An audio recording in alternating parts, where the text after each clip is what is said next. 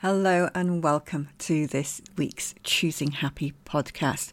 I'm going to go a little bit deeper into some potentially controversial subjects.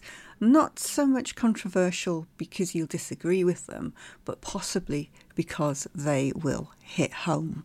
And I know for myself, I've looked at these subjects over the last week and the power of them, the power to cause me to pause, to think about how I am approaching life and approaching happiness is really what got me to think that this is so important, that it needs to be discussed. And yes, it challenged my ego. It challenged my current way of thinking. It challenged my beliefs and my values. But also, in looking at these subjects, I got a lot of clarity about how to move forward. And not just about how to move forward, but what life really means for me and what I'm meant to be doing right now at this important time in history. I got even further clarity about why I'm here, and this podcast is a massive part of that. So the subjects today are money blocks, hidden truths, and happiness. So tune in and find out the deep secrets that lie below the unconscious mind in this week's Choosing Happy podcast.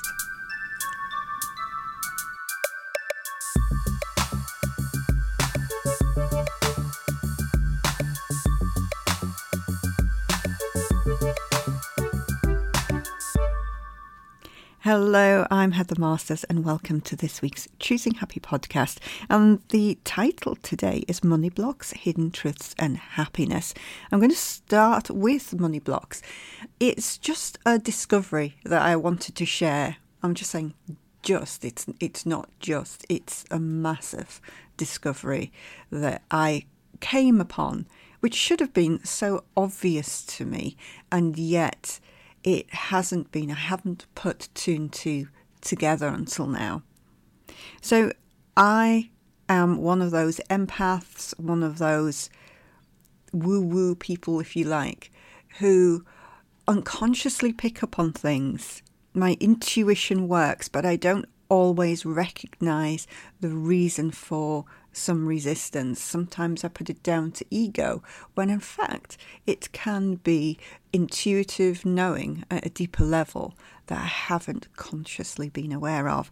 And I think with money, this has been one of those things. So I have resisted thinking that money is a good thing. I still struggled with letting go of the belief that money was bad. And some of the history to that is that I worked in banking for over 20 years. And toward the end, I really felt that it wasn't where I was meant to be. There was something fundamentally wrong and I didn't know what it was, couldn't put my finger on it. Thought it was just probably me, having done enough time in one place and wanted to leave the banking industry. And that's when I moved into coaching and neuro-linguistic programming and personal development. I never really got to the bottom of why banking felt so wrong until 2020, when the realization hit me that the banking system in its current form of creating fiat currency, but the whole system itself was against the people. You see, when I started out in banking, I was working for building societies, which were built for the people. The investors in building societies were shareholders in the company, and the profits were shared amongst those shareholders. Over the years, building societies have almost disappeared. There are one or two left in the UK, but most of them have disappeared and been taken over by corporate banks who promise such amazing things, of doing really good things for us, when behind the scenes the fiat currency and the whole system of banking in the West, in the UK, in the US, the central banking system and fiat currency is designed purely to enslave the people. I am not going to go into that in any depth. I will include links if you want to question that claim, if you want to see the history of fiat currency and how it really works and how money is created. Then, there's even an interview in Congress in the last couple of weeks which really laid bare the truth of the financial Ponzi scheme, which is the fiat currency. And it's that, I believe, is the unconscious reason why most intuitives and empaths believe money is bad or money is evil, because the financial system that we're currently supporting, is really designed to enslave us all. So I hadn't put two and two together as to why I was resisting money. But money itself is not evil. At the moment, we see that the monetary system in its current form is collapsing, and how that will be replaced depends on how many people decide that CBDCs are a good thing, or what happens with the systems going forward. So I'm not going to go into how you protect yourself, other than because I'm not a financial advisor, other than to say that, maybe a bit of Bitcoin or a bit of gold and silver in your pocket might bode you well right now. But the point that I really wanted to make is that once you realise it isn't money that is bad or evil, then you can welcome that into your world. I don't believe the Creator ever wanted us to go without. One of the Psalms that keeps coming up for me is Psalm 23. The Lord is my shepherd, and I shall not want. So keeping that in mind, the Creator never wants us to be without. Yet, universe, the Creator, the etheric, listens to your wishes, to your focus and where you put your energy, and will give you what you want. So if you're resisting money, money will not flow to you effortlessly or easily. So that's my thoughts quickly on money, and then I invite you to ponder it, to sit with it, to maybe choose a different perspective on money. That money allows you to do what you need to do in your life, to look after your family, to support yourself, so that you can support others, so that you can make a bigger difference in the world. We need a means of exchange, a means of bartering, a means of exchanging that energy and receiving equal energy in return. So that's my thoughts on the money thing. Now, hidden truths, a little bit tied in with this, is struggle and effort. One of the reasons I feel I haven't been as abundant in the past as I may have been was because I was a struggler. I believed that hard work paid off. That hard work was noble. I was reading a Stuart Wilde book. I've kind of been coming back to Stuart Wilde. I read all of his books way back in 2008, 2009, that type of time. And they didn't make as much sense to me then as they're making now. And one of the books he wrote is a really short book called Life Was Never Meant to Be a Struggle. And again, what I really liked about this is the definition between struggle and effort, the difference between struggle and effort.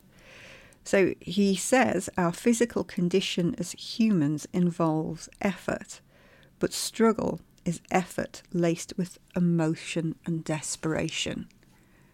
And because we've been so conditioned to struggle, to think that everything is difficult, to think that everything is hard work and that hard work is noble, then we make life a lot harder for ourselves. And I think this again is unconscious conditioning, and it's something that we can identify the areas of our lives that we struggle rather than put effort. And that's where self-sabotage comes in as well. That if we're not struggling, maybe we don't feel worthy. If we're not struggling, we don't feel that we're getting the results. If you are someone who resists taking time out or going on holiday, maybe you're a workaholic. Is it effort? Is it hard work you're looking for? Is it struggle?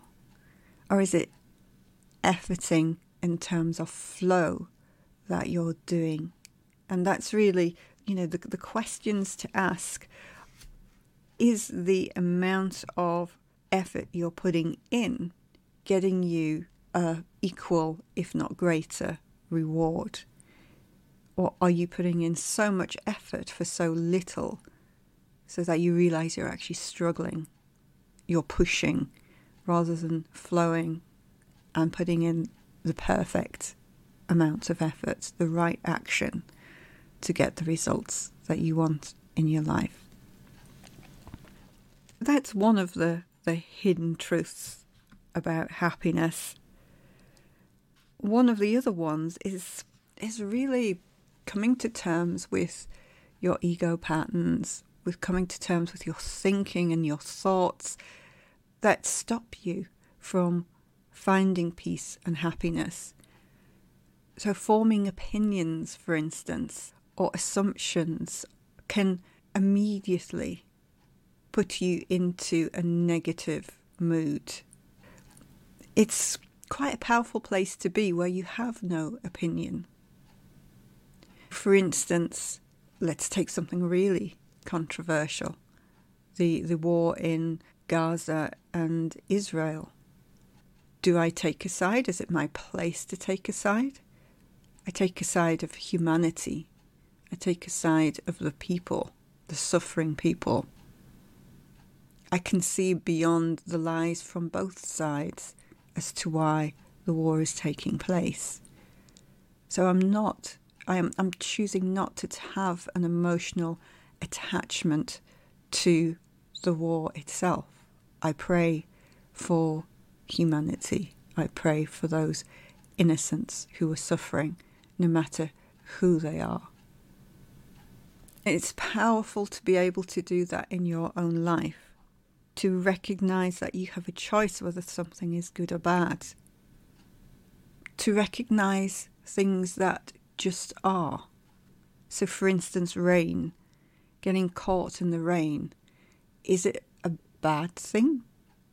You may label it uncomfortable and bad, but it's actually just rain. It's a condition, and you're choosing whether it's good or bad. So getting caught in the rain in the winter and the cold, you'd probably say that's a bad thing. Yet getting caught in a summer storm when it's cooling and releasing, you probably say it's a good thing. But both things are rain. And can we do rain? Can we just be and recognise that it's rain and it has no impact on us? What this leads on to in terms of our choices and whether something's good or bad, there's also the expectancy. And expectancy is a good thing. What leads to our downfall is the emotional attachment if things don't work out our way. So being disappointed and frustrated and angry when something doesn't work out our way, rather than just saying, hey ho, this is how it's worked out. What can I do next? What's the most powerful step forward? Where should I direct my energy and my efforts to get the best out of this? And what's the lesson that this has taught me right now? Let me just quote from another Stuart Wilde book around both of these. Even death is neutral. We have no way of knowing how we might react to death. Perhaps life is really crummy compared with death. The hand-wringing and anguish we suffer is probably all for nothing. I have a sneaky suspicion that graduating from the earth plane may be one heck of a celebration. It's the programmed expectancy that stuffs us up and causes us pain, not the circumstances. Expectancy sets up the possibility of contradictions. Yes, we expect the best, but we must learn not to react when we don't get what we want. If you are diligent and you concentrate and take right action, you'll most likely always get the best result. But you must love life and accept it when it doesn't go your way. Be heroic, become a warrior. When faced with an adverse situation, don't react. Just accept it. Act calmly. Act powerfully. If you don't know what to do immediately, do nothing. Wait until the answer comes to you. Be mature and take the emotion out of situations. Act in the strongest way possible given the situation. You can easily train your personality to do life rather than fight it. Sometimes life isn't cosy, safe or guaranteed. If you're up to your eyes in muck and bullets, first do bullets and then do muck. It's so simple. It's our silly expectancy and the ego's self-importance that demands that things have to be one way or the other. That's what causes all the pain, not life itself. I think that is really powerful. And how does this all lead into happiness? It's all about choosing how you see life, choosing how you do life, choosing how you be, choosing where you get your information from, how you operate. Do you listen to outside circumstances and outside opinions? Or as Stuart says, do you concentrate, take guidance from within and take right action? So happiness comes from our choices. And real happiness comes from releasing the struggle, having the expectations and releasing the emotion and attachment around them turning out exactly as we'd hoped, letting go of the how, if you like. It's also about recognising our destructive patterns and where we struggle and why. So being aware enough of your own situation and your own beliefs and values and how you operate, because only then can you make the changes. It's about choosing something different, choosing to view everything as it is and releasing the emotion we've invested in something turning out our way. It's about being disciplined to apply the right effort to the right actions, following our inner guidance, and to concentrate long enough to complete the right actions, not being distracted or allowing our ego to self-sabotage us. And it's about having the right energy in everything that we do, choosing to show up in love and happiness and joy and being that light for others around us. I hope this helps this week. I know it's a bit different. I know we're coming up to potentially rocky times, and being able to detach with love and compassion and standing in our own power is one way that we can shine a light and help others as we transition through this ever-changing world. And if we can take that stance of, I'm doing life, this is the situation, what's the most effective step I can take that's for my highest good and the highest good of all right now in this moment? Who can I be that's most powerful? Thank you for listening, and I'll see you again next week.